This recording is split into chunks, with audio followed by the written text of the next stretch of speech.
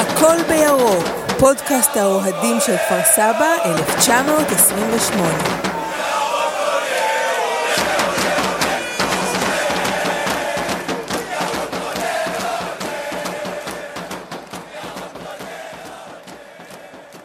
אוקיי, ברוכים הבאים לפודקאסט מספר 5 של הקול בירוק, פודקאסט האוהדים של כפר סבא 1928. איתי כאן בשידור לאון ועידו גת. מה העניינים חברים? מה קורה? איזה כיף. וואי, כן. האדרנלין בטרפת. רק עכשיו הסתרתי אימא. אנחנו עכשיו בעצם יום אחרי המשחק, בערב יום אחרי 24 שעות אחרי. הכל עוד חם, הכל עוד אמוציונלי, יש מלא על מה לדבר, אז ככה תנו לי כל אחד מכם משפט אחד נפץ כזה לפתיחה, איך אתם מסכמים את כל האירוע, ואז ניכנס קצת יותר לעומק. לאון.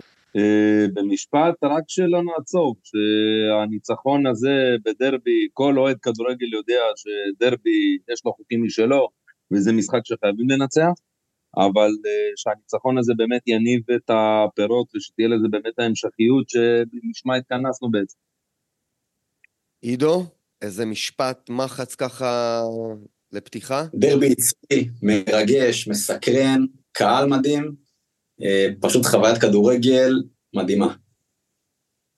טוב, אז בואו נצלול לזה, ככה נדבר על הדברים שהובילו לקראת הדרבי הזה, כל המתח הגדול שהיה, לא נדבר על שבועות אחורה, כי לא הקלטנו כמה שבועות, אבל נדבר על הימים שקדמו לדרבי הסוער הזה, האווירה שדי התקלקלה ככה, ויכלה להיות סוג של חגיגה ספורטיבית באותו יום בכפר סבא, עם איזה הפנינג מאוד גדול, ועם באמת לפתוח את השערים לכל הקהל שצמא לכדורגל בכפר סבא, וזה בסוף נהיה די זירת קרב.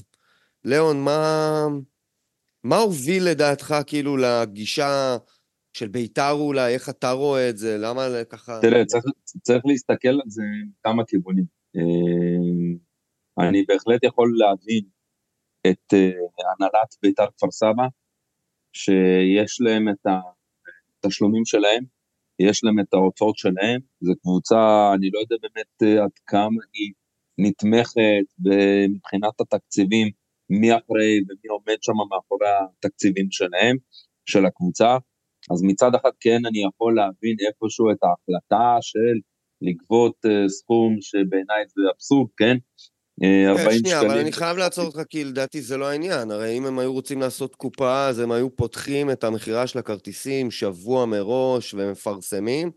ברור. הם ניסו למנוע בכלל את רכישת הכרטיסים, הגבילו בהתחלה לשעתיים ביום חמישי במשרד. תראה, אפשר להבין את זה גם, הם נלחמים נגדנו על העלייה, יש 1,001, תשמע, את זה צריך לשאול אותם, בסופו של דבר, הם אני חושב ייתנו לך את התשובות הכי טובות, אבל אני רוצה קצת להסתכל על זה מזווית אחרת, אני מבין שאנחנו בימי בחירות כאלה, ובנוסף לימי מלחמה, אז אין כאילו זמן להתעסק בזה, אבל אם העירייה הייתה באמת רוצה, היה אפשר באמת לעשות פה משהו שלא היה כמותו, לא היה כמותו פה בעיר. שמע, היית יכול פה לפתוח שערים, למלא פה את האצטדיון, אני לא יודע כמה קהל היה אתמול, 1,500? 1,500 סך הכל. 1,500, אני חושב שהיה א' אפשר להכפיל את הכמות, אמת. ולגבי, שוב, העלות של הכרטיסים זה מינוריטי, בסופו של דבר, הקהל הגיע. הקהל גם של ממקף כפר סבא. מתחבר לדיון ההוא על הכרטיסים. כן. הקהל משלם שיש תמורה, מה שנקרא, ויש וייב. תשמע, ברגע שיש פשן ויש תשוקה ויש אהבה אחת לקבוצה אחת, אז משלמים. אבל כן לדעתי זה קצת לרעת עיריית כפר סבא, הם פספסו פה אופציה לעשות משהו, להחזיר את התשוקה לעיר, בסופו של דבר ראינו תמונות בסוף המשחק, כן? כמו של דרבי בלגרד, כן? של, אתה יודע, משהו שלא היה בכלל, בסופו של דבר, אנחנו כן מכירים את האנשים מביתר כפר סבא, הם מכירים אותנו, אנחנו יושבים איתם, נפגשים איתם פה, הם כולם חברים של כולם, כן? אז זה גם די אבסורד כל הסיומת שקצת החמירה והורידה מכל החגיגה הזאת. אז כן, אני דווקא מסתכל על זה שהעירייה פה פספסה הזדמנות פז והזדמנות אדירה לעשות פה איזה משהו שבאמת הקהל כל כך חיכה לו, ורצה, עובדה שהגיע באמת קהל, 1,500 איש, מתי פעם אחרונה לויט היה עם כמות כזו של אוהדים, אני כבר לא מתייחס לקבוצה של שום כמובן, אבל לדעתי היה פה פספוס אדיר של עירייה, וחבל, נכון שכל הדיונים האלה הובילו להרבה גם מתח והרבה כעס מהצד שלנו, והצד שלהם שוב, זה צריך לשאול אותם, מה היה עמד מאחורי הרציונל הזה, אבל בסופו של דבר אני מהאנשים שעדיף לדבר במגרש, זה מה שהם החליטו, בסדר, אנחנו כאילו השלמנו. זה מאוד השפיע על איך שהתנהלו הדברים גם על המגרש. נכון. עידו, תספר לי קצת מהחוויה שלך, כי בסוף עוד פעם, מתי התחברת לפרויקט הזה, באמת בגלל איזשהם ערכים מסוימים, בגלל שזה הדליק אצלך איזשהו משהו שהוא קצת אולי מתוך געגוע לכדורגל של פעם, באנו כולנו לחגיגה הזאת ועברנו שם מסכת די מורכבת. מה? כן, מאוד מפותלת. תראה, אני אגיד לך מה, אני חושב שקודם כל באמת הגישה של בית"ר כפר סבא כבר מההתחלה הייתה, אפשר להגיד, סוג של פחדנית, עם כל נושא של סוגיית הכרטיסים, כמו שלאון פירט. גם במשחק עצמו היה שם את התקרית של איתמר עוזר, שהייתה בעיניי, אני חושב זה היה קצת רחוק, אנחנו בקושי ראינו, אבל בעיניי צריך לתת פה עונש שווה, והדברים האלה באמת יצרו איזשהו מתח, שבאמת הגיע לאיזשהו פיצוץ בסוף, שהוא היה רחוק מכדורגל, ולא בשביל זה אני התחברתי, אבל גם כולנו, לא בשביל זה הגענו לאצטדיון, הייתי עם הבת שלי, זה היה לא נעים, אבל זה ליגה ג', אנחנו פה רצים מרתון ולא ספרינט, אנחנו נראה עוד קבוצות כאלה במהלך השנים, וצריך לדעת להתמודד גם עם רגעים כאלה, זה רגעים שהם לא טובים, אבל... חשובה, נכון. הדרך התמודדות שלנו עם הדבר הזה, ושל הקהל שלנו, והקפיצת מדרגה שאנחנו צריכים לעשות בקטע הזה, לדעתי זה... אני חייב להגיד לך עקומת הלמידה. לגמרי, וזה גם משקף את הרמה הספורטיבית שלך, בסופו של דבר, אם אתה ווינר, אם אתה מגיע עם רעל ספורטיבי, בסדר? בעיניים, למגרש, אתה תטרוף אותו מקצועית, אתה תטרוף אותו ספורטיבית, ואתה תנצח את המשחקים. ואתה תצבור יותר נקודות, וככה אנחנו אוהבים לראות, כדורגל קצבי, סוער, זה מצוין, וככל שאנחנו נהיה יותר ווינרים, נשלוט בעצמנו יותר, נהיה מודעים למי שאנחנו, נהיה עם ביטחון, אז הדברים האלה פשוט יחלפו לידינו, ואנחנו נשעט קדימה, ומהצד השני יש את הקבוצה השנייה, שהיא לוקחת את הכל נורא קשה, ודורכת במקום באיזשהו מקום במובן הזה, והיא תדרוך גם במקום מקצועית וספורטיבית, ותישאר בליגה ג'. אני רק בהזדמנות זו רוצה, לדעתי גם, אני חושב שהרבה הצטרפו אליי לגנות את כל הנושא של הכללות, ואת כל הפרצוף הפחות יפה שלה, ואת הצדדים הפחות יפים של המשחק שראינו, בסוף הדרבי בעיקר, גם במהלך הדרבי. תשמע, אני בתור איש חינוך, אני ראיתי את התלמידים שלי גם בקהל של ממקף כפר סבא, וגם בקהל של בית"ר כפר סבא, ולא נעים, אתם לא תמצאו אותי לקלל בתור איש חינוך, ולא תראו אותי מוריד חולצה, זה כן, ואני לא יכול לסבול את זה ששרים שירי גנאי, אני מבין שאי אפשר לשנות את העולם, וזה דיון שהוא, אתה יודע, מתיש, גם אמיר, אתה בתור איש חינוך, ממש מתיש, אבל כאילו אין כמו לבוא ותעודד את הקבוצה שלך, תתעסק בעידוד של הקבוצה, תעזוב את הקבוצה היריבה. נכון שבית"ר כפר סבא עשו את כל מה שהם יכלו, הם זכו לזה ביושר, מה שנקרא, וחבל, זה באמת הסיט את הפוקוס לגמרי. אבל גם לא צריך ליפול לידיים שלהם, כי אתה משחק לידיים שלהם, זה גם המשחק היחידי שהפסדנו העונה, אני לא נכחתי בו, נגד נתניה, נכון, 2-0, אז זה משחק שגם שם הם רצו ממש הקטנות האלה שאנחנו לא מכירים את זה. אנחנו לא מכירים את זה, השחקנים שלנו, רובם כנראה גם לא מכירים את זה, הם לא שחקני ליגה ג' עבר בליגות האלה. אז צריך לדעת לא ליפול לקטנות האלה, בטח ובטח שבשלושת המשחקים שנותרו לנו, ובהמשך למשחקי הפלייאוף שהגיעו כמובן.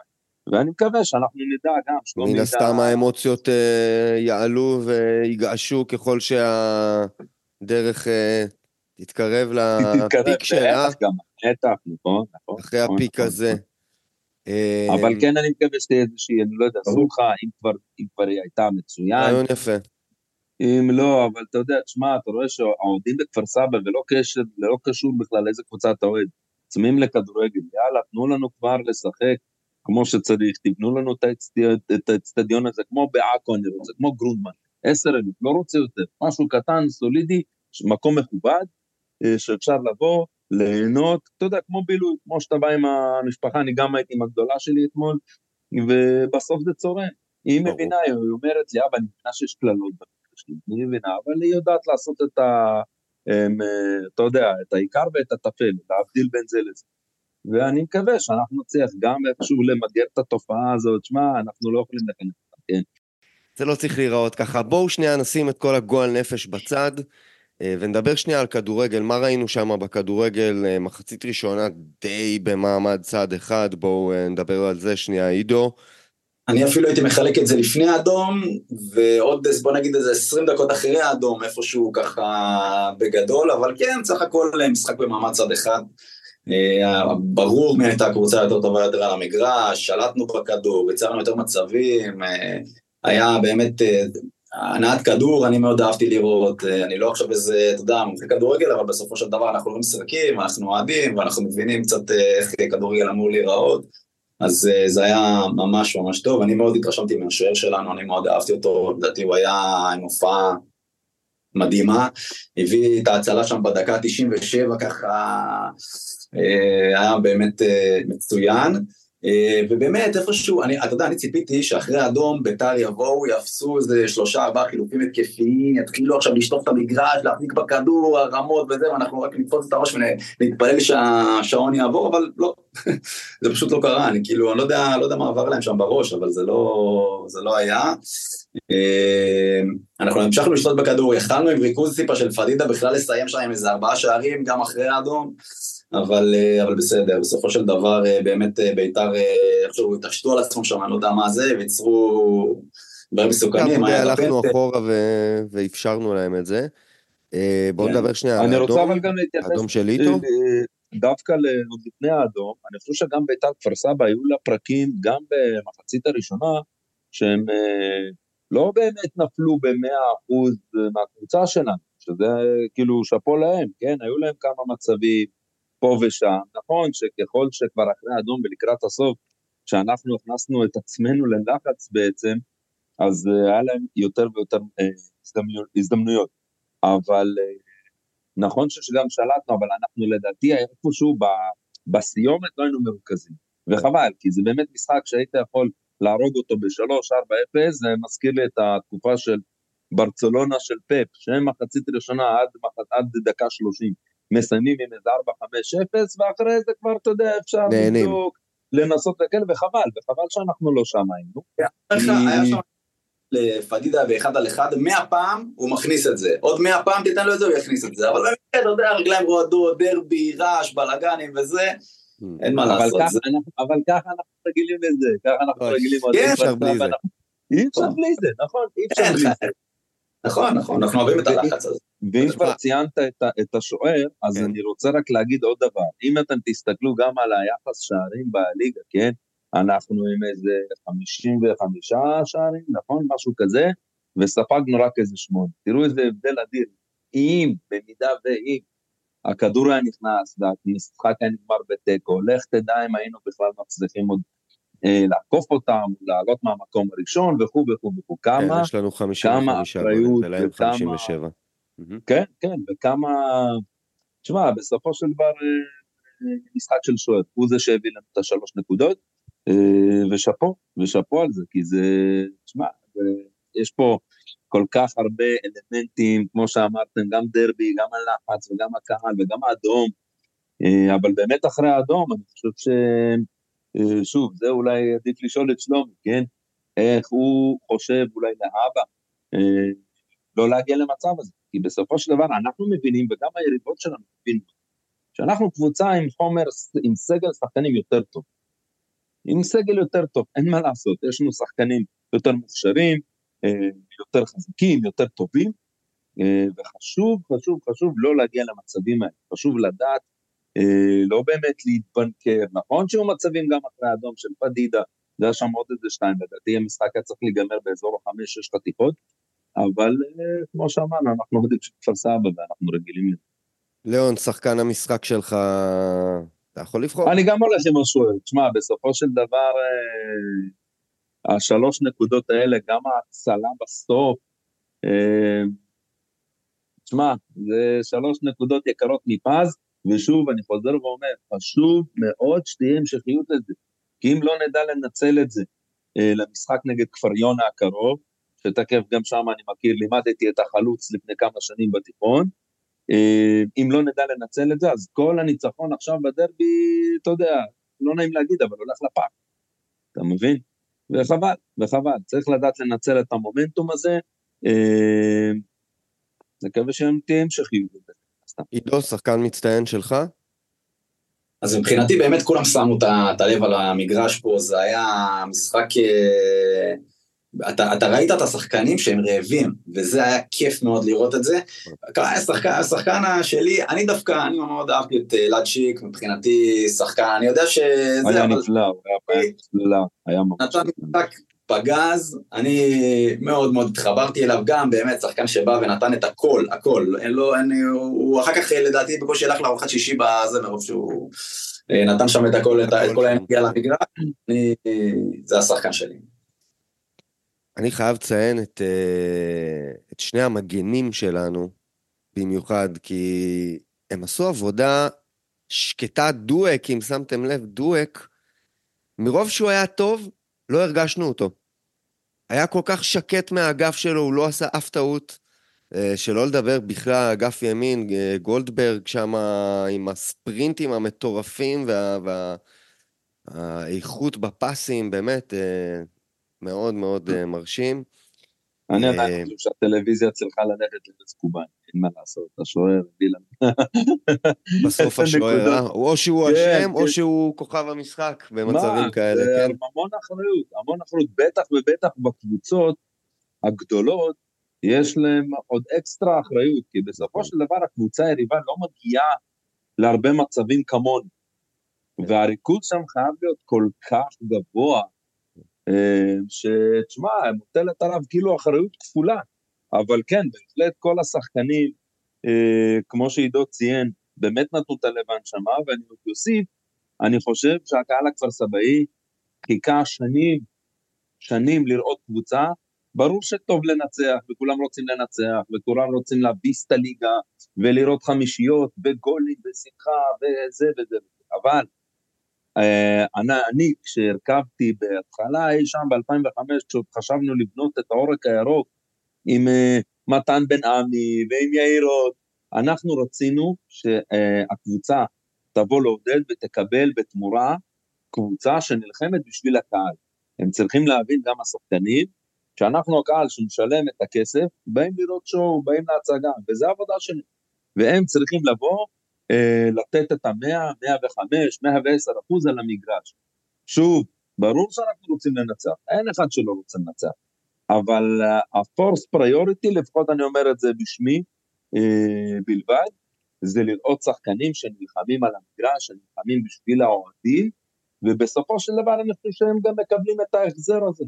הם נלחמים בשבילנו, אנחנו נלחמים בשבילם, כמו סוג של, אתה יודע, ביצה בתרנגול. אני חושב שהתרנגולת באה קודם. יש את הקהל, שהוא זה שדוחף, והשחקנים מחזירים להם על המגרש. וכך זה צריך להיות. רק בית הראשון, שעוד לא היה בלויטה, וואו. זה היה שם 2-0, והפכנו ל-3-2. 3-2, נכון. לדעתי שעדי שם את השלישי, אם אני לא טועה. שעדי שם את השלישי, דקה 92, 3, נכון. ואני אז, כבר מאז, אני ממש אהבתי לראות את החיבור בין הקהל לשחקנים. ממש אהבתי לראות את זה, זה ממש מרגש. ומאז, זה ככה, זה נשאר, וזה לא משהו שהולך, וזה משהו שהוא מאוד מאוד מאוד מאוד חזק, זה מייצג קבוצה שהיא בריאה. אנחנו רואים גם במשחק הזה את החיבור המאוד חזק בין הקהל לשחקנים. השחקנים, אתה יודע, הם שמו גול, הם יכולים ללכת ככה למרכז, להתחבק עם עצמם, לעבור לחצי שלהם ולהתחיל את המשחק מחדש, אבל לא. הם רצים לקהל, והם מתחבקים עם הקהל, ובסיום הם נשארים עם הקהל, ושרים עם הקהל, והחיבור הזה הוא מייצר ערך כל כך גבוה, ערך של כדורגל אני מתכוון, לא ערך ערכי, לא ערך של ניצחון, בסדר? ערך של הווינריות הזאת שדיברתי עליה מקודם, זה בדיוק זה. וכן, אנחנו נמדד פה ברגעים קשים, כי יהיה פה רגעים קשים, אם לא השנה הזאת, אז בשנה הבאה, ואם לא, אז זו אחריה, המשחקים יהיו רק יותר קשים, אנחנו עם הפנים לפלייאוף, ואם אנחנו לא נעלה חס ושלום, אז בכלל יהיה פה רגעים קשים, ודווקא אז אנחנו נמשיך להימדד, ואנחנו צריכים לקחת את הרגעים האלה, את החיבור הזה, אנחנו צריכים לשמור אותם אצלנו, להבין שכולם פה בשביל כולם, וככה אנחנו פשוט נצליח להביא יותר נקודות, לנצח יותר משחקים, ובעזרת השם אפילו לעלות ליגה, עם הרוח הזאת, עם החיבור הזה בין הקהל לשחקנים. אני חייב להמשיך שנייה איתך, עידו, כי פרק ראשון שאתה מתארח איתנו בפודקאסט, אבל בשיחה הראשונה שלנו כבר חשפת ונחשפנו, מה שנקרא, שאתה אוהד של עוד קבוצה אחרת בירוק, ובזכות הערכים, ובאמת הפשטות של המיזם הזה, זה חיבר אותך לעניין הזה. איך אנחנו לדעתך מחברים עוד אוהדים ועוד קהלים שיש להם את הערכים, או מחפשים את הערך מוסף הזה, אפילו כלהיות איזה מין קבוצה שנייה שהם אוהדים בעצמם? אז קודם כל, קצת קשה להגיד את זה, אבל הניסיון מוכיח שניצחונות מביאים קהלים. אין מה לעשות, ניצחונות מביאים קהלים, זה שיש כדורגל, זה שאתה מספר לחבר שלך, תקשיב, אנחנו עם הפסד אחד כל הליגה, תבוא לראות בזה, אנשים באים לראות, זה אין מה לעשות, זה נתון שאולי הוא מגיע לשמוע אותו, אבל זה משהו שהוא קיים, אבל מעבר לדבר הזה, אז אני חושב שזה שבכלל בעצם המיזם, הגרעין שלו, שהאוהדים הם בבעלים, זה משהו שהוא בעיניי הוא מקסים, הוא מדהים, ואני צריך לראות כדורגל, בסדר בו, זה ליגה ג', כאילו צריך ממש להיות פנאט למשחק, אז כן, זה לא פשוט, אבל יש לנו את היתרונות שלנו, אנחנו מנצחים, אנחנו קהל שמחובר לקבוצה, אנחנו, אתה יודע, מי שגר פה בכפר סבא והסביבה רחוקה, ככה, מה שאני רואה, אז הדברים עוברים ושומעים, וזה תהליך, וזה להיות, וזה להתמיד, וזה עוד שנה, וזה יהיה עוד משחק, ויהיה תקופות קשות, ויהיה תקופות טובות, ובסוף אני חושב שבהתמדה הזאת, ובדרך הנכונה הזאת, אנחנו התחלנו נכון, וצריך להמשיך את הנכון הזה, הנכון זה החיבור, הנכון זה שחברי עמותה ממשיכים לגדול, זה עוד ספונסרים וכו', זה יביא עוד קהל, ועוד קהל שגם הוא יהיה מחובר, וגם הוא יהיה בדרך הנכונה, וזה מומנטום שצריך להמשיך ולבנות אותו, וזה הרבה תלוי בנו, כל אחד מאיתנו שגריר פה, כל אחד מאיתנו צריך להביא עוד איזה חבר, לנסות להביא עוד איזה מישהו, וכן, אז התמדה, תחושה של חיבור למועדון, אנחנו למועדון, חיבור לשחקנים, אנחנו זה גם השחקנים זה גם אנחנו, אז כן, הדברים האלה הם סופר סופר סופר חשובים. אני חושב שגם אפשר לנצל את המומנט, אני ממש מסכים עם עידו, אם כבר נוצר פה איזשהו מומנטום, ויש איזו קבוצה שגם מדברים עליה בעיר, אם לא כולם, אז לפחות חלק מזה מדברים עליה, אז באמת לנצל את זה, שוב, אני לא אחראי על השיווק, ואין לי את היכולות עכשיו ליצור איזה הפנינג אדיר, כן? אבל כשהקודקודים למעלה, נגיד את זה ככה, כן? יעשו ממש מהר, ישיבה, החלטה, כי השלושה משחקים האחרונים, בטח ובטח, כמה יש לנו עוד 2 משחקי בית לדעתי, נכון? יש לדעתי את כפר יונה עכשיו, אחרי זה אולי זה משחק חוץ, לא? או נניח, בוא נדבר רק על המשחק הקרוב נגד כפר יונה, שזה גם ביום שישי, אני מאמין שזה גם יהיה באזור השעה 2-3 כזה, שעה מאוד מאוד נוחה, שעה ממש כיפית לבילוי, למשפחות, וליצור משהו כדי למשוך עוד ועוד ועוד ועוד קהל. במקביל, לא צריך לשכוח כמובן, יש עוד הוצאות, יש תקציבים שצריך לסגור, וכן, לנסות להביא עוד אנשי, איך נקרא לזה, אנשי שיווק שידעו גם למנף את המוצר הזה של כפר סבא 1928, ולדעת להביא תורמים ומשקיעים. בלי זה, או שאנחנו נצטרך לשים את הכסף, ואני לא יודע כמה זאת יחזיק מים ונצליח למשוך עם זה, ומה יקרה למשל אם החלום באמת יתממש, ונעלה ליגה, מה קורה בליגה ב', מה עם התקציבים שם, אז צריך ממש לקבל איזושהי תוכנית פעולה, דרך פעולה. שוב, אני לא, אתה יודע, אנחנו חכמים בדיעבד פה לדבר מאחורי המיקרופון ולתת הצעות ורעיונות, אני בטוח בזה שיש עוד הרבה אנשים שרוצים לתרום בכל דרך כזו או אחרת, כן? אבל צריך לחשוב על איזשהו דרך שיהיה לנו איזשהו גם אופק עתידי, גם כלכלי, וגם שנדע לאן אנחנו הולכים בתור קבוצה. אני לא יודע אם העירייה, ולא משנה מי זה רפיסר או כל בן אדם אחר, כשאחרי על זה, כן נדע לתת את התקציבים, כן נדע לתקצב את הקבוצה הקטנה בינתיים שלנו, אבל בסופו של דבר, לשם אנחנו שואפים, וצריך לנסות לעשות את מלוא המקסימום, להביא את האנשים הרלוונטיים, לדבר עם הגורמים הרלוונטיים, עם האנשים שחיים בכפר סבא. יש אנשים בכפר סבא שאני בטוח בזה, שירצו וישמחו לתרום לפרויקט הזה. אתה יודע, בסופו של דבר גם אני זוכר מתישהו נזרק לאוויר, העניין עם המחלקות נוער, האם זה ריאלי, האם זה אפשרי, מתי זה אפשרי, בודקים את זה, מישהו יושב על התוכנית הזו, אתה יודע, זה, שוב, אנחנו חכמים בדיעבד, אני יכול לתת פה עוד, לזרוק עוד 1000 רעיונות, אבל תגידו מה צריך לעשות, והאנשים הרלוונטיים הקונקרטיים שבאמת אחראים על זה, שיבדקו את זה, ויאללה, בואו נהיה את העגלה הזאת, נמשיך לרוץ איתה קדימה. תשמע, אתה יודע, החלום שלנו זה בסופו של דבר להיות כמו לסטר סיטי, מתי שאנחנו רואים את עצמנו מניפים את צלחת האליפות, גם עידו האמת היא שהוא לא ציין איזה קבוצה ירוקה אוהד, אני לא יודע אם זה פנטינאיקוס, אולי זה בוסטון סלטיקס, אני לא זה, בסדר, נשמור. כרמל. בואו נסכם ככה, יום שישי, לויטה, 2 בצהריים, כפר סבא נגד כפר יונה. כפר יונה. מחשבות, משאלות, כפר יונה קבוצה לא פריירת בכלל, מקום שישי. אם תשימו לב, הערה קטנה, אני מקווה ששלומי מאזין אחרי זה לפודקאסט, אם לא, צריך להעביר לו מסר.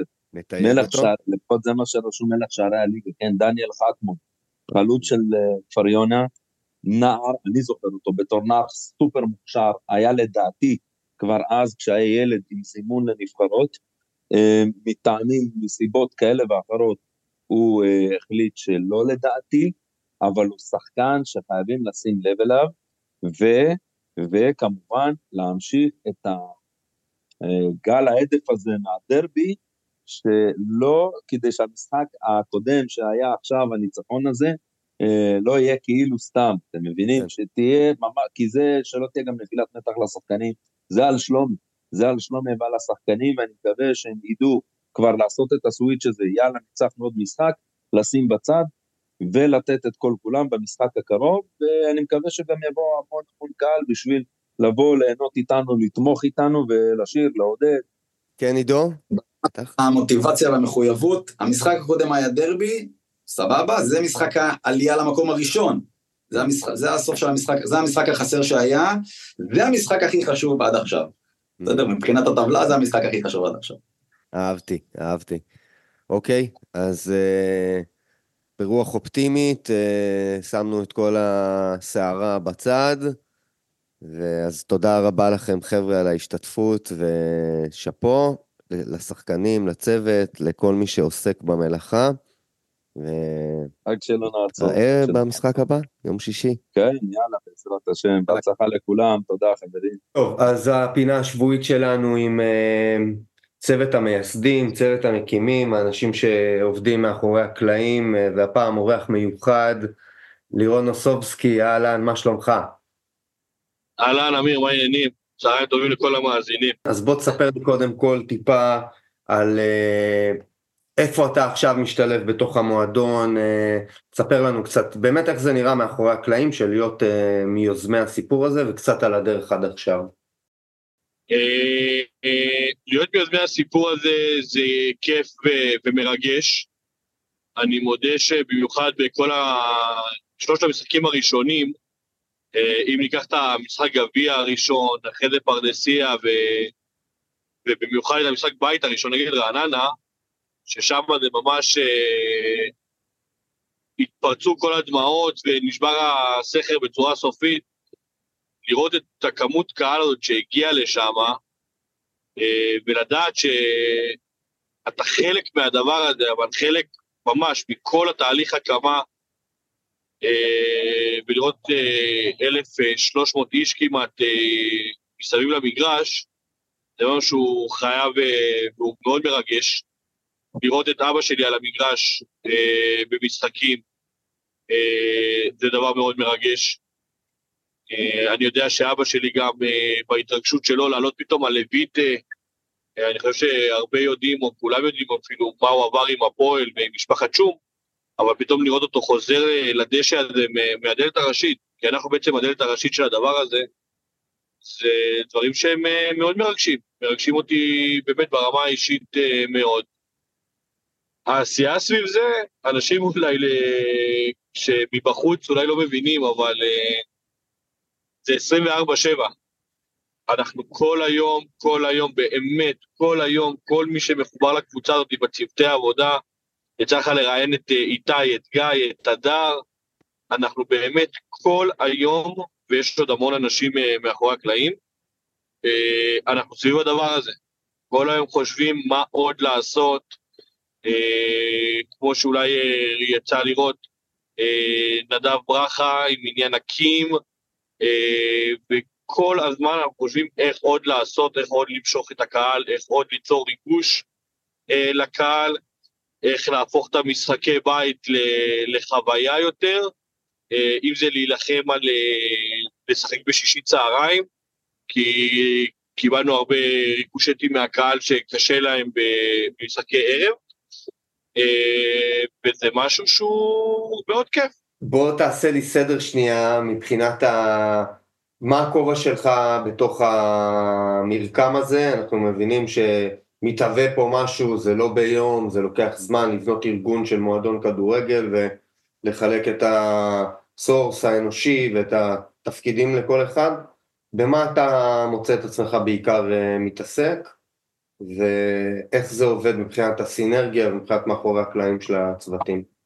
כל כך תוך כדי תנועה התחלנו כל אחד לתפוס את המקום שלו במה שהוא הכי טוב בו.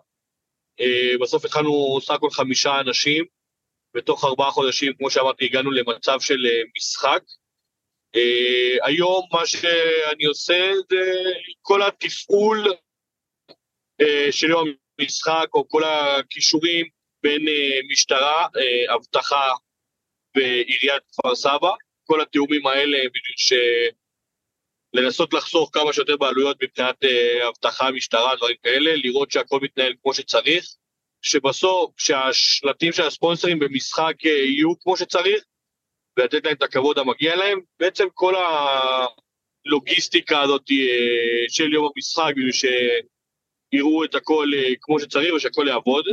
כמובן שיש איתי עוד אנשים, כמו הדר שאחראית על כל הקופות, אמיר על כל ענייני הכניסה של האוהדים, שלא יעבדו יותר מדי זמן בתור עם הסריקה כרטיסים.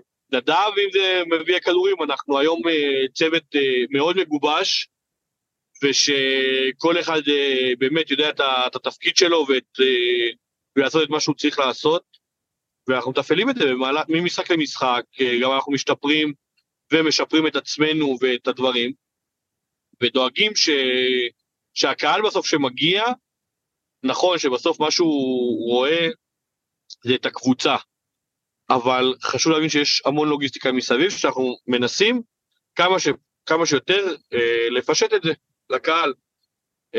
כמו שאמרתי, הכניסה, התשלומים, האתר שאילן אחראי עליו, ומנסה כל הזמן כמה שיותר להנגיש את האתר, שיקנו כמה שיותר כרטיסים לפני, ושזה יעבוד כמה שיותר מהר, ומחייה של המרצ'נדייז, ובעצם הכל. לדאוג שהכל עובד ומתנהל כמו שצריך. יש כל כך הרבה דברים שאני רוצה לשאול אותך, אבל בוא שנייה ניקח אותך קצת אחורה, כי אנחנו מדברים על ההווה ועל יום משחק ותפעול של מועדון שלנו וכאלה, אבל בוא שנייה ניקח אחורה. עברנו פה דרך מאוד מאוד מורכבת עד שהגענו הלום, וגם הסיפור שלך הוא רצוף במורכבויות וברגשות אשם בכל מיני שלבים וכאלה. תספר לי קצת על א', איך התחברת למיזם הזה, עם איזה אנשים התחברת למיזם הזה, אחרי שהיית גם שנים עובד מועדון, בכל מיני כובעים שם. המעבר הזה היה דרמטי בשבילך, תספר לי קצת על זה ועל איך הגעת עד למצב שאתה מהיוזמים של הקבוצה, של ההקמה שלה. בכל השנים האחרונות, עוד לפני שהכנסתי אפילו לעמותה, ראיתי המון דברים שאני רוצה לעשות לטובת הקהל, וניסיתי לעשות את זה בכל דרך, ואמרתי שאם אתה לא בפנים, אתה כנראה לא תצליח להשפיע על דברים. ואז בעצם הייתי מאותם אנשים שדרשו מהוועד בלב הירוק אפילו בחירות, בשביל לנסות לעשות דברים לטובת הקהל ולהיבחר. אחרי שדרתי את הלב הירוק, אמרתי, זה הזמן בעצם לנסות להשפיע מבפנים ממש, ולא מבחוץ של הלב הירוק, מתוך המועדון, והצבתי למועדון כקרוז, קצת לנסות להביא את הריגוש למשחקים. אני מודה שבהתחלה זה היה משהו שהוא מאוד בקטע של צחוק שזרקתי שאני אהיה קרוז, ואז אמרתי, זה יכול להיות הכי אמיתי. אני מאוד התבאס שאנחנו נקבל גול, וישמעו את זה על הקול שלי, ואני אהיה מאוד מאוד שמח שאנחנו נפקיע גול, וישמעו את זה על הקול שלי גם. ותוך כדי גם הקרוז, ניסיתי באמת להניע המון המון תהליכים מתוך המועדון, שישווקו החוצה לקהל. אני חייב להגיד, למרות כל המחאות, אבל חשוב להיות כנה עם עצמי גם, יש המון דברים שגם הצלחתי להוביל אותם, והמון פעילויות שהצליחו להתממש. לצערי, אם אני מסתכל ושם על כף המאזניים מה הצלחתי יותר או נכשלתי בלהוביל דברים, אז יותר נכשלתי. ובגלל זה בשלב מסוים כבר עזבתי את העניין של הבוגרים, כי הבנתי שלהשפיע אני לא אצליח להשפיע שם, אני לא אצליח לחבר את המועדון לקהל, כי הרגשתי איפשהו שאולי המועדון לא באמת רוצה את זה, ואני בעצם סתם מציג בתוכן מים. אבל עדיין המועדון הזה היה חשוב לי מאוד, והלכתי להיות מנהל בקבוצת נערים א', סיימתי שם באמצע העונה, אמרתי כי המועדון הזה הוא באמת, באמת מועדון שקרוב לי ללב. אני עד היום הולך למשחקי נוער ולא מעט, כי אני באמת אוהב את הילדים שם. חלקם הייתי גם מנהל קבוצה שלהם, ובגלל זה אני ממשיך ללכת ולעקוב אחריהם, גם במשחקי חוץ וגם במשחקי בית. וגם שם בסוף ראיתי שלא אכפת. לא אכפת למי שניהל את זה, או למי שמנהל את זה היום, לא אכפת באמת מהילדים, אין באמת חשיבה לטווח ארוך ורחוק, כשהילדים בנערים הם נטו כסף למועדון, ולא באמת צופים להם פה איזה עתיד כלשהו, לא היה אכפת, וזה משהו שהוא מאוד קשה, כי בסוף מה שאנחנו רוצים, זה את הילדים האלה, שרציתי לראות אותם כילדים גדלים ומתפתחים, בסוף בקבוצת הבוגרים, כי זה מה שאנחנו רוצים, את הזהות הזאת בקבוצת הבוגרים, ושלא אכפת, אז ככה זה נראה, ושמעלים היום, רק בשביל להגיד לנו, אבל שאנחנו יודעים שהסיבה האמיתית היא פיננסית, אז זה לא מספק, ואני לא קונה את הדברים האלה, ואז בעצם החלטתי לצאת גם מכיוון מחלקת הנוער, ואחרי חשיבה באמת מאוד ארוכה עם עצמי, מה אני רוצה לעשות, והכל, כתבתי איזה פוסט פריקה. וככה גם קראתי לו, זאת הייתה הכותרת, פוסט פריקה, ששם בעצם באמת זה היה לכתוב את כל מה שהיה ללב, לא ציפיתי לכמות תגובות כזאת, לא ציפיתי שהוא פתאום ירוץ בכל הקבוצות וואטסאפ שקשורות למועדון, והרבה אנשים פתאום הרימו גבה, כאילו שיודעים שלירון אחרי המון שנים בתוך המועדון, או בכל מיני תפקידים במועדון, או מסביב למועדון, פתאום יוצא מהמועדון בפוסט כזה, כאילו הרבה אנשים אמרו, אוקיי, אם גם הוא כבר יצא, אז באמת כנראה שקורה שם לא משהו רגיל. סימלת משהו בעבור האנשים. כן, וזהו, ואז בעצם הבנתי שאין דרך אחרת. הם פשוט חייבים ללכת מפה, ואם יש לי טיפת השפעה או טיפה כוח על אנשים, והמועדון הזה, כמו שאמרתי, לא פעם בשיחה גם הזאת, מאוד חשוב לי, אז אני אעשה הכל במסגרת החוק, בשביל שהם ילכו. והצטרפתי טיפה באיחור למשהו שאתם התחלתם אותו, למחאות, ואמרתי שאני נכנס למחאות האלה בכל הכוח, כי אני באמת מאמין בזה, ואנשים שדיברו איתי ואוהדים ששאלו אותי גם לאורך השנים, וגם במהלך המחאות ששאלו אותי על קבוצת אוהדים, אני הייתי נגד בצורה מאוד מאוד קיצונית, ואמרתי, זה לא יקרה בחיים עם הקהל שלנו, כי באמת לא האמנתי שהדבר הזה יכול לבוא ולהתקיים, ואמרתי שהדרך היא תהיה דרך המחאות, ואתה יודע, נכנסתי לזה פשוט בכל הכוח, כולל הקריאה המפורסמת של יצחק, שהוא קרא לי ולמשפחה שלי שאנחנו בוגדים,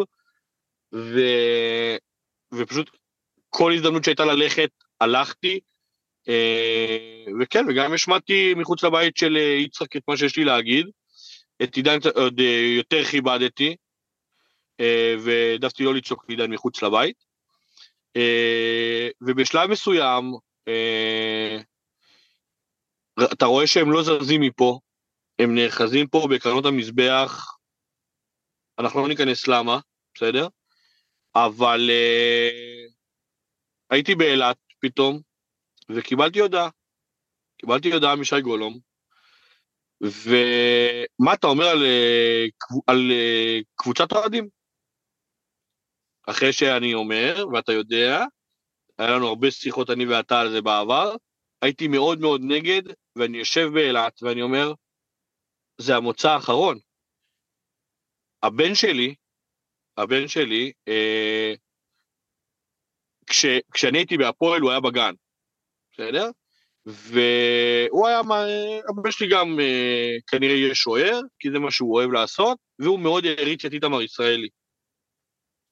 ויש לי אוסף חולצות של איתמר ישראלי, והבן שלי היה הולך עם חולצות של איתמר ישראלי, שמידה לארג' או אקסטרה לארג' בחלק מהחולצות, היה הולך איתם לגן. והוא לא היה מוכן להוריד, גם היו צוחקים עליו, שזה סמלה, וזה, אבל הוא הולך עם החולצה של הפועל כפר סבא, כי מבחינתו הפועל כפר סבא זה המועדון הכי גדול שיש, ולא מעניין אותו לא ברצלונה ולא ריאל מדריד, ולא כל הדבר הזה, ולא מכבי חיפה, והוא מבחינתו רק הפועל כפר סבא, ואז שהתחילו המחאות, הוא כבר עלה לכיתה א', ופתאום אני מתחיל להרגיש שהבן שלי הולך להיות אוהד של מכבי חיפה. וזה משהו שקשה לך לקבל אותו בהתחלה, כמישהו שמאוד מאוד אוהד את הפועל כפר סבא, ושאתה יודע שהבן שלך היה וגדל על הדבר האמיתי של הפועל כפר סבא, פתאום הולך ונהיה זה, אתה אומר, וואלה, אולי אין ברירה, אני חייב להחזיר את הבן שלי לתלם. מבחינתי להיות אוהד של הפועל כפר סבא, זה כאילו לחזור לתלם. ואז פתאום קיבלתי את ההודעה הזאת משי גולום, ואמרתי לו, חובה, שי זה הזמן, אם אנחנו לא נעשה את זה עכשיו, זה לא יקרה לעולם. וממש קצת אחרי התכנסנו, והתחלנו לרוץ, כי הבנו שאין דרך חזרה, זה עכשיו או לעולם. ואני שמח שזה פה. חי קיים ובועט. משפט, אני כל כך מזדהה עם הסיפור שלך ברמה האישית, זה כאילו קופי פייסט. ממה שאתה מספר ועד עכשיו, עברנו כברת דרך בחודשים האלה, ב5-6 חודשים האלה כבר, איך אתה מסכם את הדרך עד עכשיו, ומה היית, מה המשאלת לב שלך עד סוף העונה הזאת הקיימת? אוקיי. אז המשאלת לב, קודם כל נתחיל מרגע מהסוף, המשאלת לב היא לא להפסיד יותר, ולנצח ולעלות, לעלות מהמקום הראשון, ולא להתחיל לקרבות פלייאוף ומשחקים נוספים. והכברת דרך, עברנו פה דרך מאוד קשה, עם הרבה עליות וירידות, גם מאחורי הקלעים, גם אני, בצוותי העבודה שלנו, ובכל מאחורי הקלעים, עברנו לא מעט, ואנחנו כנראה גם נמשיך לעבור, כי אנחנו בסופו של דבר כולם פה בהתנדבות ובאהבה, וכל אחד חושב על איך נכון לעשות את זה, או אתה יודע איך לשווק את זה, או כל דבר איך לתפעל את זה. יש מאחורי כל דבר יש המון המון המון דברים, אבל אני מאוד שמח על כל האנשים שנמצאים בעשייה, וכל פעם אנחנו רואים גם למשחק למשחק, שעוד אנשים מצטרפים, ואני באמת קורא לכל מי שעוד יכול להצטרף, גם להתנדבות, לצוותי העבודה, וגם לעמותה, בואו תצטרפו, אנחנו חייבים את זה בשביל לשרוד גם כלכלית. באמת אנשים אולי לא מבינים, אבל אנחנו באמת מסתכלים על כל אגורה, פשוט ככה. זה שנה ראשונה, זה שנה שצריך לשווק את הדבר הזה כמה שיותר, אני חושב שזה נעשה בצורה טובה, אולי לא מושלמת, כי אם זה היה מושלם אז כבר היינו עם כל הכסף, אבל בשביל לבנות גם קבוצה שתהיה חזקה וגם תרוץ כמה שנים קדימה ביחד, אז אנחנו צריכים כסף.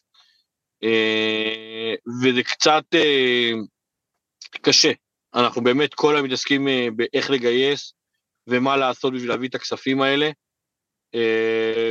ובאמת עובדים גם סביב השעון על הדברים האלה, ויש המון דברים לעבוד עליהם חוץ מזה, אבל באמת אני רוצה גם חייב לציין את העורק בדבר הזה. העורק מספק לנו רגעים מטורפים, בכל משחק מחדש, להיות גם בנתניה, שזה משחק שהוא קשה לצפייה, באמת, זה היה משהו שהוא באמת קשה,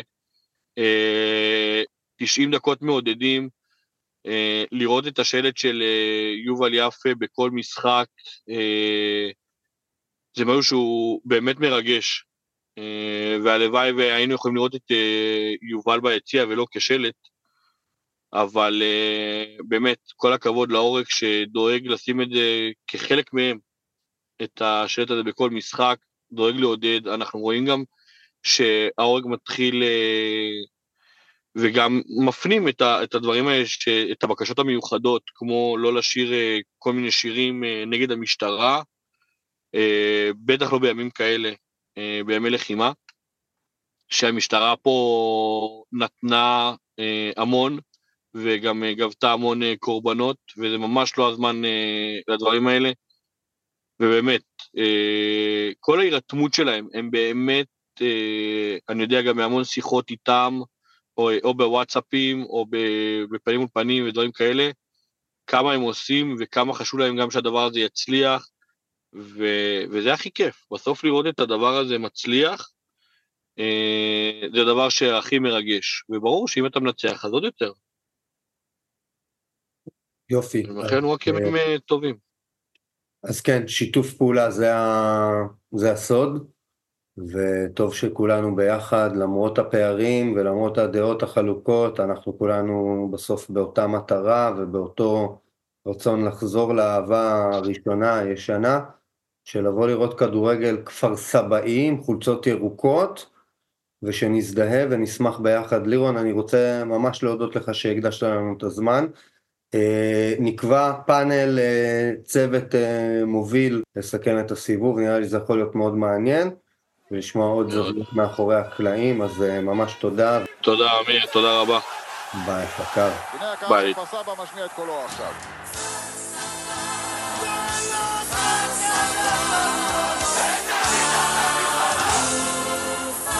מנסה שם להעביר כדור, הכדור נכנס לתוך הרחבה, פדילה מעביר כדור, הכדור פנימה! כפר סבא! איזה מרפו! איזה שער מדהים, 2-0! כפר סבא! אנחנו באים בטוב, לא באים לריב עם אף אחד, אנחנו רוצים לראות כדורגל, רוצים ליהנות מהמשחק בימי שישי בצהריים, זה ליגה ג', רוצים קהילה, רוצים שמח ביצר, זאת הדרך לעשות את זה. הקול בירוק, פודקאסט האוהדים של כפר סבא 1928.